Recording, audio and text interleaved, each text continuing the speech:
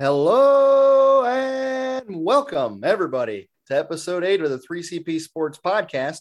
I'm Luke Wickheiser with my good friends Tony Snyder and Michael Reiner. Guys, it might be hump day, but there's no better time to talk about sports than right now, man. We got a jam-packed show. So what do you guys say? Let's get right into this. Absolutely. Welcome, Well, everybody. and you got to think it's just Christmas week, Absolutely, pretty much. no doubt. It's the holiday season for sports. We got college football on Saturday, and the NFL is back as of we're recording this Wednesday night, but probably when you hear this, the NFL will be ripping and roaring. Thursday night, baby. Right. When is the first game on Thursday night? Is it 8:00 game? I think it's an 8:20 game, Cowboys and the Buccaneers. On NBC, correct? I think so. Yes. I believe so, yes. I'll take Tampa by about 3 scores. I would really enjoy it, and this will not happen. This is outrageous, but I would really enjoy it if it was like 17-10 or 6-3. Yeah, that'd be cool. Well, that'd be cool, but sorry, guys. Sorry to my friends Paul Snyder and Kevin Steen. They're massive Cowboys fans, but I got to get a dig in. I got to get a small dig into them because they busted my chops last year ahead of the Browns-Cowboys game, which you can imagine I enjoyed that last year. But yeah, let's get right into it. Let's go from pro football to high school football. Guys, I know it's been a rough year for Smithville and Wellsville so far. Let us not speak of it. Go ahead. Yeah, we won't spend time on that. But my Cary Blue Devils, man, I got to talk a little bit about them. We had quote unquote episode 1 of the Mo and Animal show, and man, I forgot how much fun I had up in the booth. Man, it's just an amazing experience every time I go up there, and I was really expecting a dogfight, maybe even a loss against Toledo Wake because they're a Division II school. But man, our guys came out and just demolished them 51-6, and so. A Division 5 say what, man? I'm sorry, that's a good result. Oh man.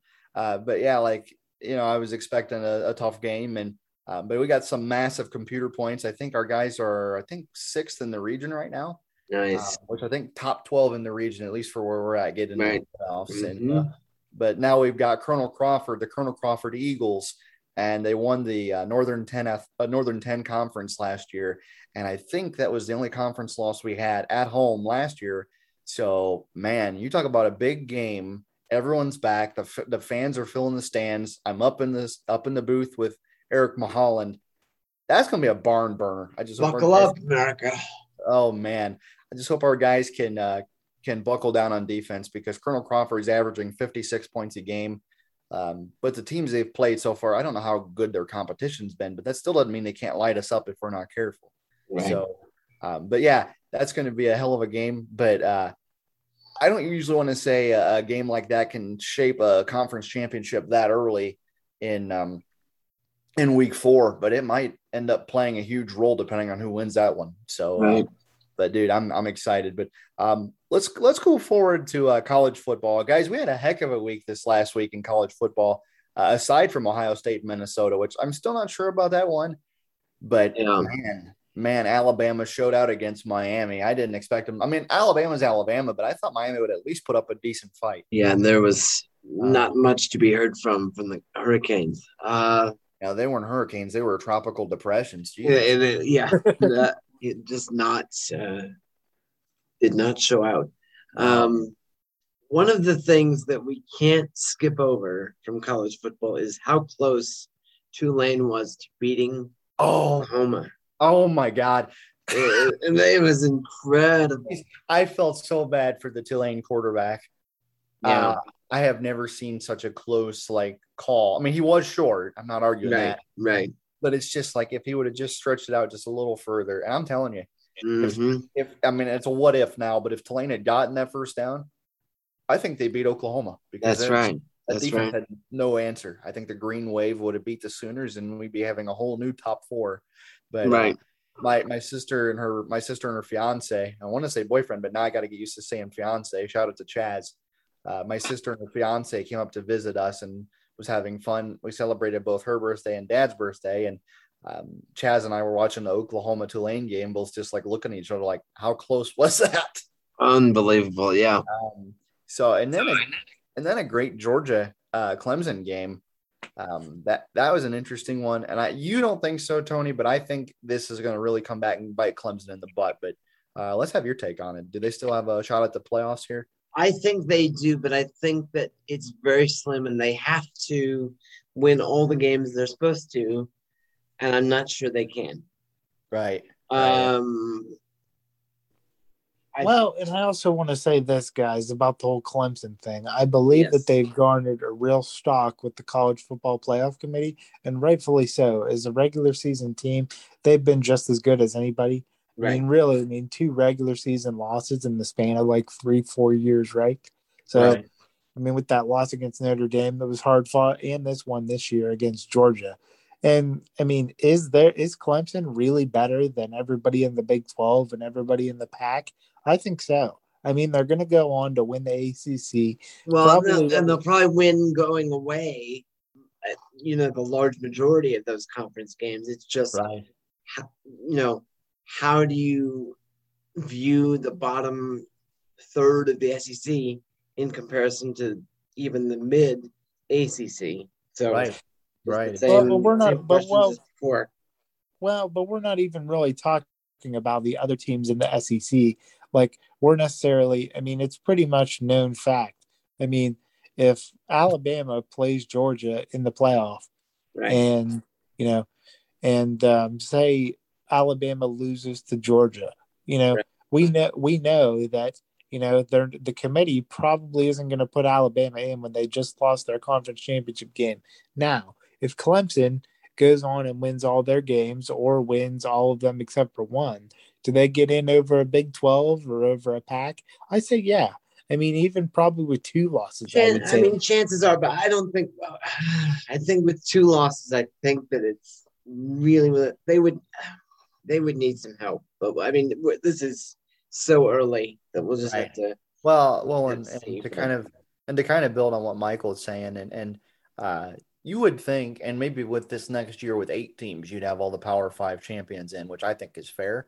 But for right now, we're in that point where we only have 4 teams, and I think the Pac-12 is going to miss the playoffs again. I mean, who's their best shot at a playoff berth? Either Oregon or USC, right? Right now, it seems like it's UCLA. Or UCLA. Where are they ranked? Where are they at? I don't think they are. I think that they had a phenomenal game that nobody saw coming.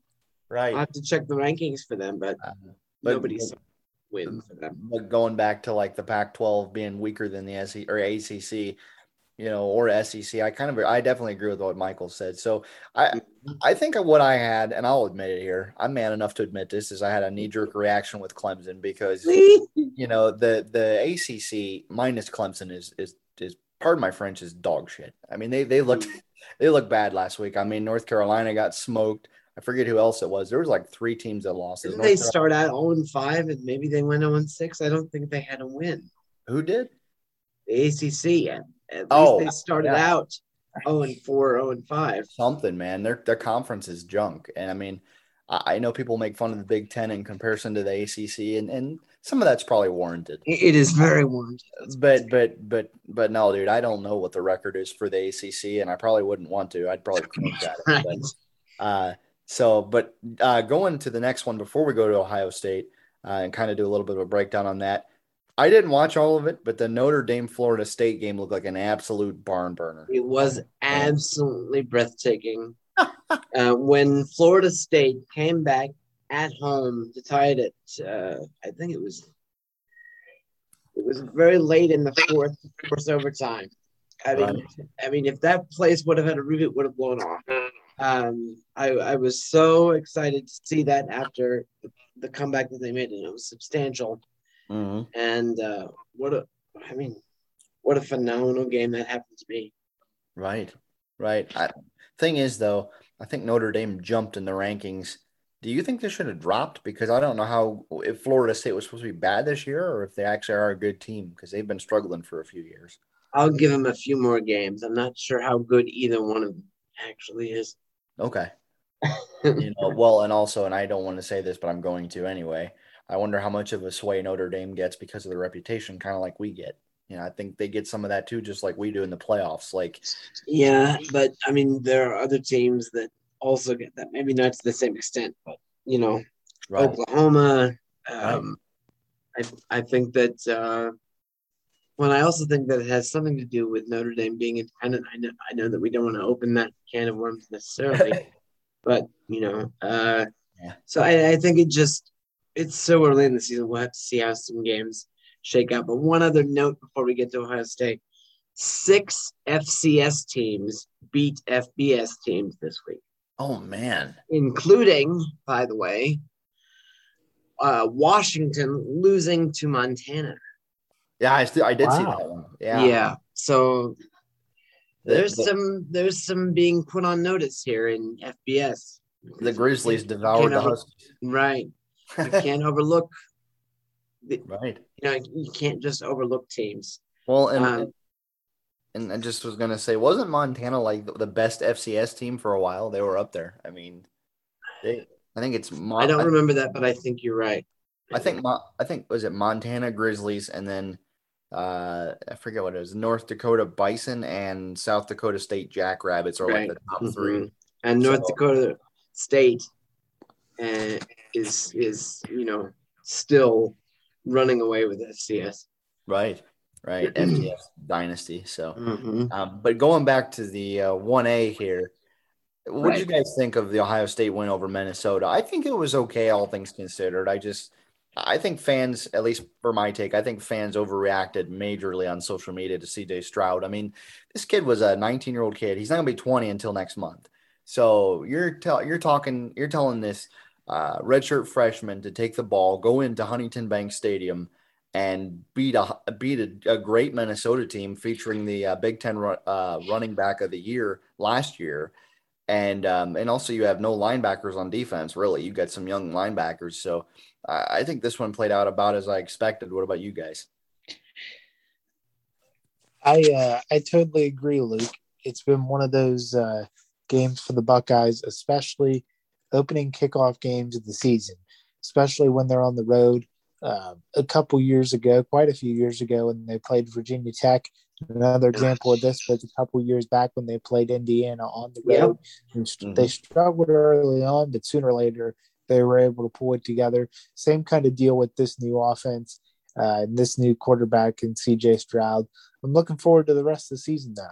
Looks like as long as they keep the running game going with the 3 running back system, they'll be a force to be reckoned with this year as well. There's options. Right, and to go back about the young quarterback comment, Michael, I think we got one of the better running games in the country. Which, if anybody watches any football, for me at least personally, that is a young quarterback's best friend is a great running game. Right. I say it was C.J. Stroud here, and I said it was Baker Mayfield when he was a rookie. We weren't fantastic. We were with the Browns that year. We were 7-8-1, but when we won games, that's exactly how we won them. Is we had the running game going. The offensive coordinator basically broke down the offense in simple enough bites that Baker could do well, and then he developed into hopefully as a Super Bowl champion in the next couple of years. But no, I definitely think this one played out the way it was supposed to. Ohio State won 45-31, and they've actually got a huge game coming up against Oregon at noon on Saturday, which I thought that was a little early. I think I would have put that at 3:30. But now, Luke, do you think that this is the sort of game, because Oregon is 12, I believe now, that will tell us what we need to know about Ohio State, Oregon, and the Pac-12? I think that if Oregon is able to challenge us for more than 3 quarters, I think we might have to reevaluate some of the Pac-12, like the top 4 or so. No, I think you're absolutely right. I think say it's a dogfight for all 4 quarters. Say it's the game everyone thinks it could be. I think that's going to catch everybody's attention, and it's going to make so many Ohio State fans complain. But I'm going to be like, yeah, I expected this. Right. Or maybe the Big Ten's not as good as we think they should be. When I think that last comment, the Big Ten is not as good as we think it should be, is almost always the case, because you've got mid to bottom Big Ten not being very competitive at all. I mean, it's a great step forward for the Big Ten when Northwestern in that second tier is above 500. So right. And then you have, your bottom tier of the SEC that looks even worse than that, but I would say is a better conference. So it's a very kind of odd thing, but there you have it. Yeah. So, but no, I think it's going to be a good game. I don't know if it'll be a dogfight all 4 quarters. And I say this because Oregon coach Mario Cristobal said star defensive end Kayvon Thibodeau, how do you pronounce his name, suffered an ankle sprain in the Fresno State game. So he didn't blow a knee, he didn't blow his leg out or anything, which I'm glad because I don't want to see anyone get hurt. And they escaped Fresno State. Yeah, I think they won by like a touchdown. Mm-hmm. But I'm hoping he's good. I'm hoping he's good enough to play. I actually was talking to a friend of mine before this podcast about that, where I want him to be, if he can be, full strength. And right. I say this because number one, I want Ohio State to beat Oregon at their best. That way, nobody can make any excuses. And number two, if you have a great defensive end like this guy, like Kayvon Thibodeau, you have still a somewhat inexperienced offensive line. I mean, you returned some starters from the offensive line last year for Ohio State, but you have enough inexperienced guys that, hey, if you've got somebody inexperienced from across from this guy, they're going to learn real fast. And you're going to need them to learn against guys like that, especially if Ohio State makes the playoffs, where you're not going to be facing Oregon. No offense, the Ducks aren't going to make it, I don't think, unless they beat us and start going on a roll. But if Ohio State makes it, you're not going to be facing Oregon. You'll be facing the Alabamas, the Clemsons, the Blue Bloods, where you're going to need to have guys that can buckle down on great defensive pass rushers. So I hope Kayvon Thibodeau can get better just because of those reasons. But we'll see, man. I just still think this game should be 3:30, maybe even a night game. I don't know, but it shouldn't be noon.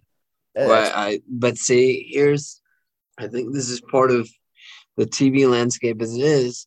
Fox is treating this as its biggest game of the week, and it's one of the biggest games of the year, and they always want to put it at noon Eastern, which, of course, will give the West Coast plenty of ammunition for the East Coast bias that we always hear about. But, breakfast with football on the West Coast. So, well, if it's breakfast with football, hopefully the Buckeyes don't piss in the Duck fans' Wheaties. So. Well, I don't know if we know. Well, I'm not going to say that. I was going to say something like, I don't know if we know anything yet. No, we don't know. I mean, it's going to be – I don't think it's an artificial rivalry. I think it's going to be a really fun game. I just always sort of – I mean, it's fun to have fodder to talk about in these podcast episodes, before games really get going. It's like, well, we think we know what these teams should be ranked. I guess we'll see when games start happening. So right. And well, when you got this mega conference coming up, I don't know if it's in the next couple of years or so. Right. I don't think Ohio State Oregon will be a rivalry. I'm actually excited to see Ohio State USC. That is a rivalry to me, I think. For two blue blood programs that have met in bowl games, met in regular season games, and they've both just beaten the hell out of each other in past years. Right. No question. I think what was it? Oh man, I remember. I shout out to my friend Tyler Bear. He's a USC fan, and I think he was at the 2009 OSU USC game. That was when Matt Barkley led him down the field for like a game-winning touchdown. He actually was sitting in that section with Matt Barkley's parents and the USC parents. I mean, jeez, that guy must have had like some prime tickets. I'm jealous, man. Right. He's a USC fan in the shoe, and he was sitting with the parents, but he got to see them win the game and then enjoying himself. Yeah. Yeah, and then the next year, even though I was not 21 yet, I was tempted to drink when they beat us 35-3 out in Los Angeles. That was an embarrassment. That was bad. Of course, I got ragged by a few Michigan fans because their team couldn't win. Deservedly so. Yeah. But no, going back to the Pac-12, Big Ten Alliance or Super Conference here, that's one matchup I'd like to see. But I don't think Oregon, Ohio State. I think it's just a good game between two good teams. So. I guess we'll have a lot to talk about for the next episode then. Right. Yeah. But before we move on to the next topic, we got to go over a little bit over the new playoff rankings or the new top four. We got number 1, Alabama. No surprise there. Number 2, Georgia. I wasn't surprised there either. The Buckeyes are at number 3. And then at 4 is the Oklahoma Sooners. I think it's fair. What do you guys think? I don't have much objection. I think that Oklahoma's hold on 4 is rather tenuous. Right. I don't know who's directly below Oklahoma either. I forget who number 5 is. Is it Clemson or did they drop to 6? I'm not sure who 5 is. But no, like with what you were saying with Tulane barely losing to Oklahoma, I'm surprised they didn't drop farther than what they did. Yeah, I thought it was going to be 7-10, to be honest. Man. But man. I understand why they would keep it. It would be a great shock if Oklahoma had another 1 or 2 of those games like that. But it would remind me of several of the Texas programs that we've seen over the last 5 to 10 years. So right, definitely. All is not well in Norman, and that doesn't bother me in any way. And I know it's one game, but here's the thing. You're struggling with Tulane, and you got Oklahoma going to the SEC next year. Oh, man. The Sooners are going to be mid-pack in the SEC, I think, at this rate. Jeez. So once again, mid-pack SEC, you're in pretty good shape, especially if you steal 1 or 2. Right. And one other note before we move on, I'm sorry that I keep adding things, but LSU just looked like not a football team against UCLA. Oh man! Really. Well, I mean, it was. Yeah. What was here? Let me see what the score was. But no, I think. Let me see. Let me jump on it real quick here. Yeah, I think it's 38-27 UCLA. Yeah, they look pretty. It was pretty rough. But one more thing before we go on to pro football. Now I'm adding something. You got McNeese State quarterback. I think his name's Cody. It was Cody Orgeron facing his dad, Ed Orgeron, LSU's head coach. That's going to be really interesting stuff. Get your popcorn ready for that one. I was looking at the comments on that one. And do you know what the main comment I saw pop up was? I couldn't even begin to imagine. Tell us. Does he sound like his dad? I'm okay.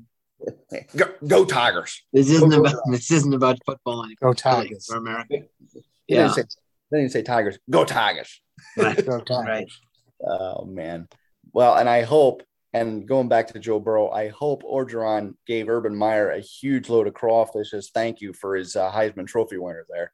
But no man, we'll see. But moving on to the NFL. Guys, it's a huge week 1 for both of our teams as the Browns head to Arrowhead to face the Chiefs and the Steelers head to Orchard Park to face the Bills. Man, I can't think of a pair of bigger games. What are your guys' feelings about these? I got to hear it before I give my opinion. Well, as far as me with the Browns, I just want us to challenge. I want us to be able to make them think about it. And be the aggressor and say, hey, we left it all out there. If we win, that's phenomenal. It's something to build on. And if we lose, we can also build on it. So I'm just ready for it to happen now. Right. What about your Steelers, Michael? How you feeling? Well, I'm actually not feeling that great. I mean, it's the first week of the season, but now we understand that TJ Watt is in a contract dispute. Right. A lot of the times with the NFL, especially, probably compared to every other sport, we hear people say, especially from past generations, say, why don't these guys just play sports? Like, why don't they just play? They all get paid too much money, and all this stuff.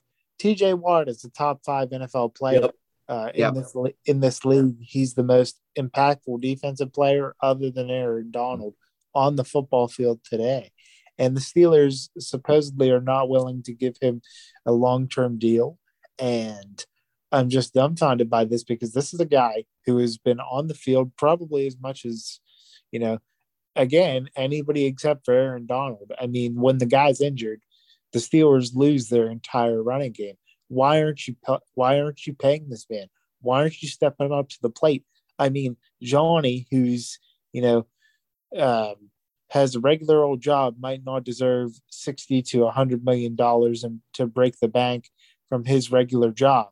But TJ Watt is a guy who puts his hard hat on, who grabs his lunch pail and goes to work, man. So I believe that as a guy who's ripped apart offensive lines for all of his career, I believe that he full blown deserves whatever number he so well pleases because, after this season, Big Ben's gone. It's really honestly time to blow up the entire team. Why not bust the bank on a guy like TJ Watt, a guy who is the leader of this team, who runs this defense? I mean, especially if we don't get TJ Watt for this Sunday against the Bills, the Steelers are in trouble. To me, they already were going to lose to Buffalo by 2 touchdowns, but it might even be worse than that without Watt. Man, wow. You heard it here first.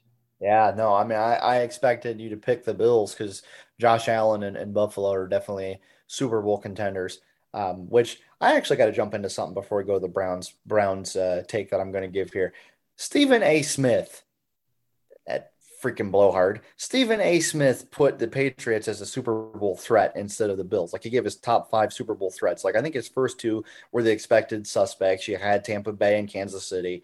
Then I think he had the Rams. I forget who 4 was, but 5, he put the Patriots. He did not put the Bills or the Browns. He put New England. I'm like, are you kidding me? You're not going to put the Bills in there? Well, here's the thing. Luke. I don't have a problem with him putting New England in there. Do I think that he should give the Browns more love? Yeah. But at the same time, we need to look at New England for what they are. What do they do that the Bills don't do? The Bills have evidently, throughout the past 3-4 years, absolutely positively cannot run the football. Right. Okay. So they can't run it. So, I mean, they're definitely not better than, Cleveland and New England. I think where it comes to Cleveland and New England is that coin flip. I mean, it's going to be a tougher division, definitely for the Browns than it is for the AFC East. So I can see why he slid New England up there past the Browns. Do I think the Browns are a more talented team? Absolutely. Do I think that they're probably have a better, roster than in New England? Probably at this moment, yes. But over the course of a season, I think that Stephen A. picked New England because he believes that they're going to rise to the occasion. I mean, they have the talent, they have the players, and they have the coach.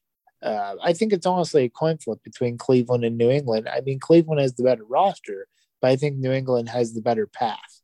Right. Usually I don't like Stephen A.'s hot takes on this either, Luke, but you have to think that, man, New England's going to be coming for people this year if everybody stays healthy.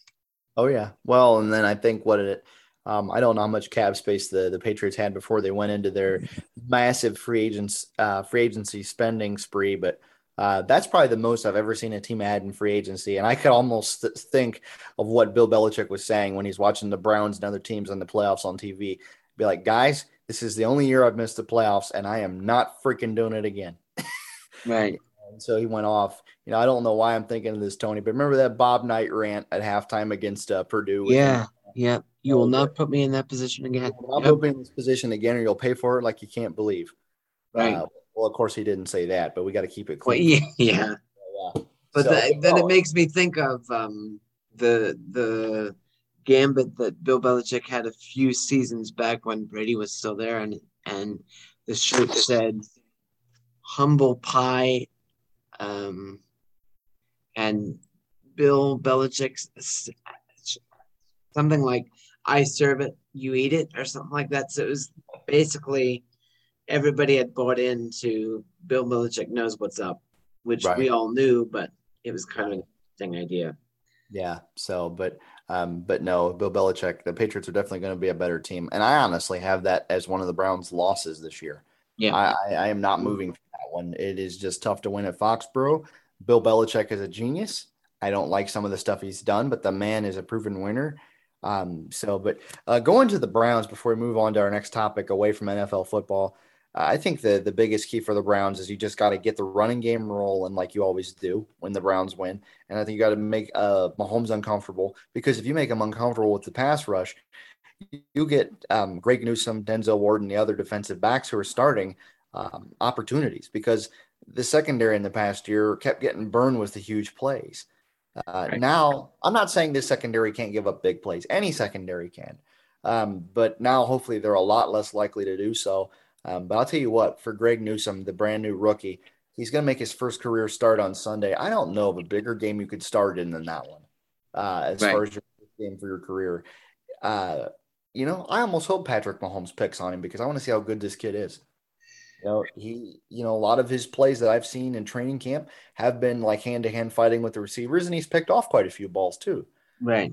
So if Pat Mahomes tries to pick on Greg Newsome, hopefully we get some good pass rush from Myles Garrett, from Jadeveon Clowney if he's back in there, and from the other defensive linemen, so he can make those plays. But I don't know who's going to win that one. I'll give my take as far as what I think it's going to be like if either team wins. If Cleveland wins, I think it's going to be close. I don't see the Browns going in and spanking the Chiefs, although that would be amazing. But I think if the Chiefs win, it could be a blowout. I still just think they're just too powerful. It's almost like, I know not the same thing, but with sports, when the Cavs played the Warriors at full strength when LeBron was still here, there was a point later on in that rivalry run where if Cleveland won, it was always close. But if Golden State won, they made them look stupid. I think it's going to be another one of those, but we'll see. I think the Browns could win in Arrowhead. That'd be a massive first win.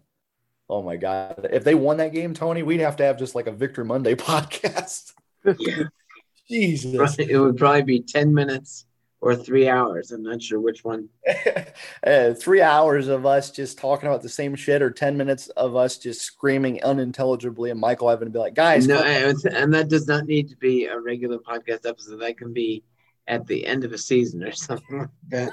But moving on to the next topic, I found something interesting. I know this is still NFL football. We don't have to stay on it.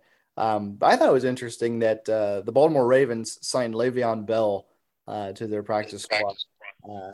I don't know if he'll start, though. Michael, you said he's behind a couple running backs still. So let's have you and Tony have a take on this whole Le'Veon Bell thing. Does he start or no? What do you guys think? Well, he's definitely not starting. Gus Edwards has already been named the running back one. And also, I think Harbaugh stated that Tyson Williams, undrafted rookie, is at RB2.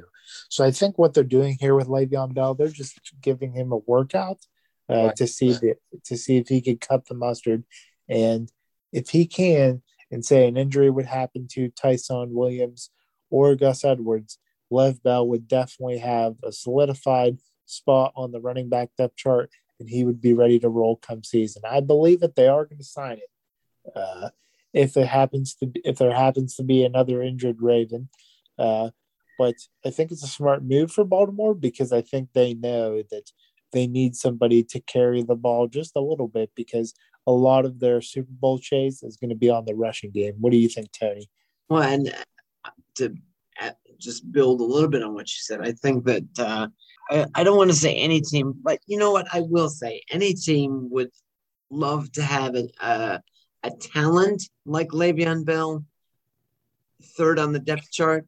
You wonder about what we've been wondering about for his entire career, as far as, can he be fully engaged all the time? Mm-hmm. So I think anything that they get from Le'Veon Bell will be a bonus. I don't know what you guys think about that, but I think that it's a luxury for Baltimore to have him, and we'll see what he is able to produce. Right. No, at first I was kind of freaking out because I didn't know that Gus Edwards was named the starting running back. But apparently Le'Veon Bell is not as good as I thought he was. And Michael, you know him better than both of us because you're a Pittsburgh fan, so you've known what he looks like when he is good. But no, I thought it was going to be a bigger help for the Browns that they signed Le'Veon Bell. I'm not saying he's a bad running back, but when they lost Justice Hill and J.K. Dobbins, I'm not happy anyone got hurt, but inside talent-wise, I'm thinking anything to hurt the team and kind of make them less effective. But I still hope Justice Hill and J.K. Dobbins heal up. So it's kind of weird, kind of a weird spot for a fan to be in, is you don't want to see someone get hurt, but at the same time, when it hurts one of your rival teams to lose their best players, I'm not exactly feeling bad either. But moving on to the next topic, we got the Cleveland Indians here. They just lost to the Minnesota Twins, but the one thing that I'm concerned about is I think Terry Francona just recovered from a foot surgery. He had a foot surgery that was part of a treatment for a staph infection. I didn't know that, guys. That's pretty rough. So, but he also had one of his hips replaced last month. So I'm almost thinking at some point he should retire here pretty quick. Well, but over the last 3 to 5 seasons, I thought that he would, and he hasn't yet. I imagine that if he was going to, after this year might be the time. But right. Right. It could be that he ends up just as a consultant or a bench coach or something, at least on an interim basis for somebody. I mean, he's a baseball lifer, so. And he's a surefire Hall of Famer. I mean, yeah, I imagine he'll just keep going until he can. So. Right. So I hope he gets better. If he wants to keep managing, I hope he does that when he comes back. But when I heard that, it was kind of sad because I've grown to really, really like Tito. I just wish this team was doing better for him. But sometimes you can't really help that in a game like baseball. So, but yeah, going to the next topic, the Cavaliers, and I don't get this one, guys, and you got to help me out with this because you're the bigger NBA followers than I am. The Cavaliers, according to Bleacher Report, which I do trust them in some things, but they're still possibly going to try to trade for Ben Simmons from the Philadelphia 76ers. As long as we don't mortgage the franchise, we can play it whatever we want. I think that it's just, I think having someone like Ben Simmons is either a great idea or a powder keg. Right. Well, and that's. Oh, go ahead. I'm really trying to figure out what the lasting upside would be. If you want a guy who can be dynamic and score some, but we already saw the reason that they're even thinking about trading him is because he was really, really struggling offensively in the playoffs. I just don't see what the long-term upside to Ben Simmons is for many, many teams.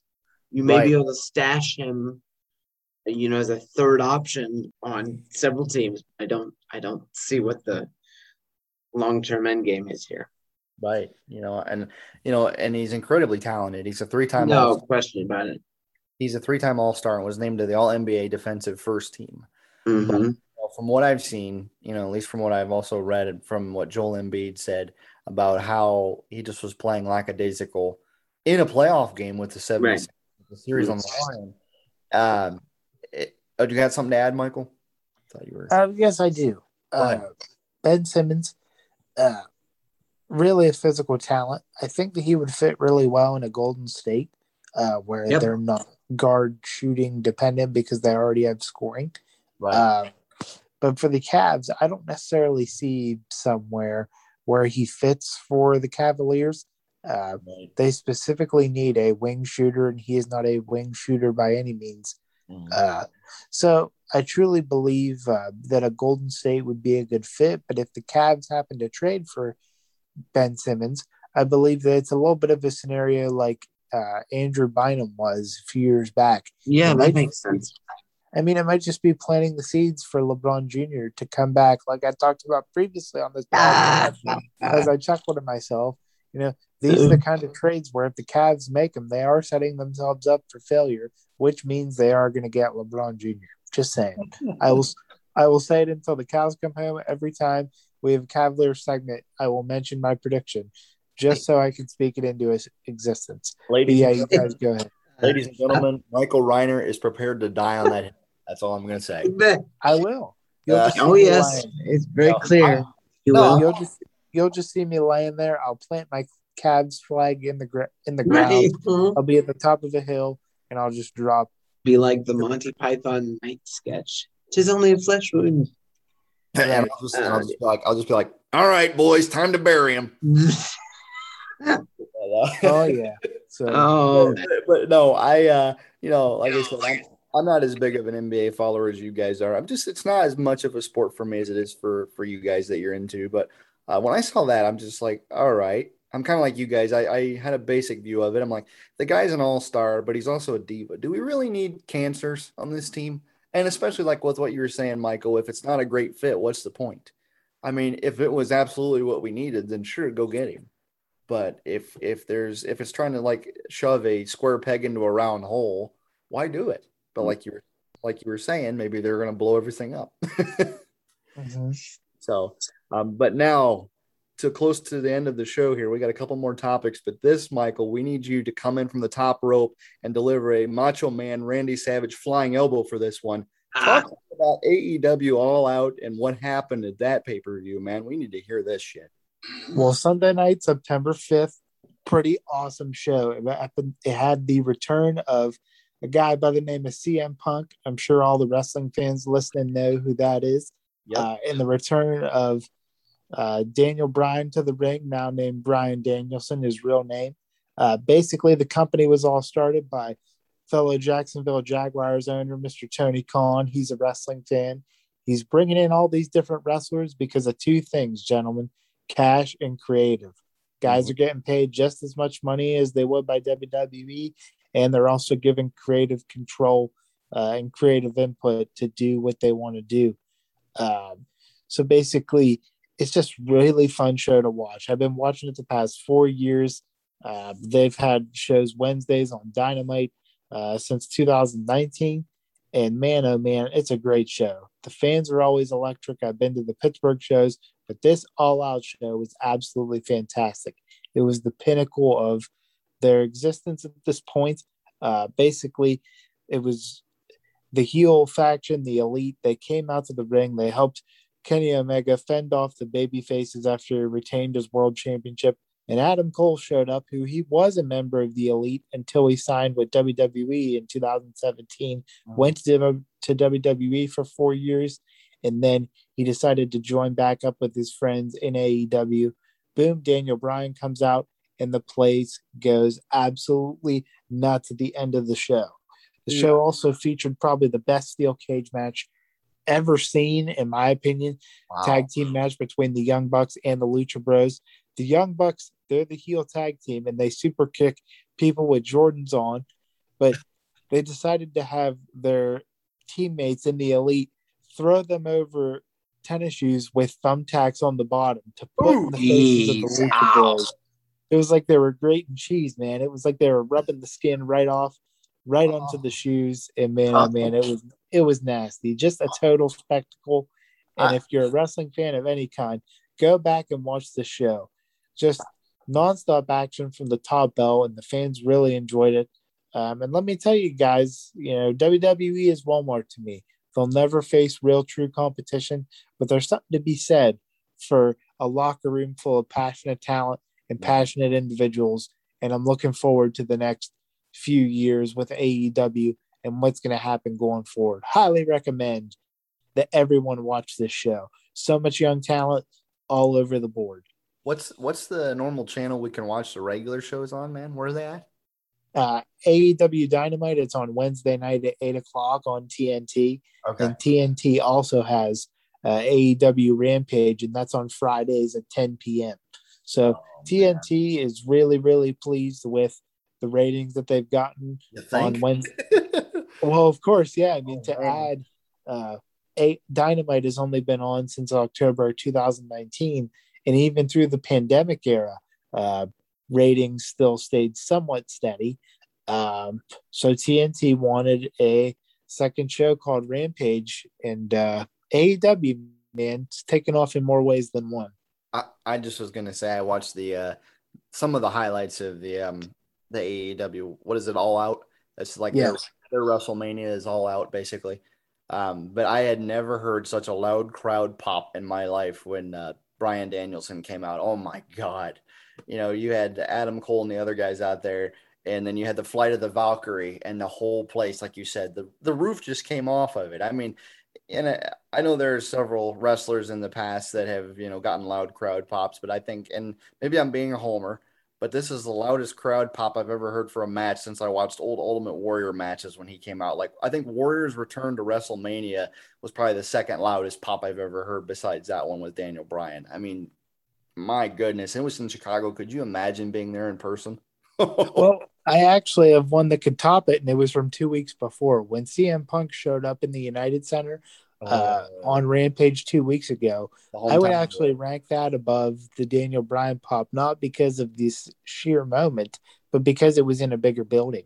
The show that they were in for All Out was in the Now Arena, which is in a suburb of Chicago. But the Rampage show with CM Punk's unexpected return was in the United Center in downtown Chicago. So I highly recommend you check that out. Right.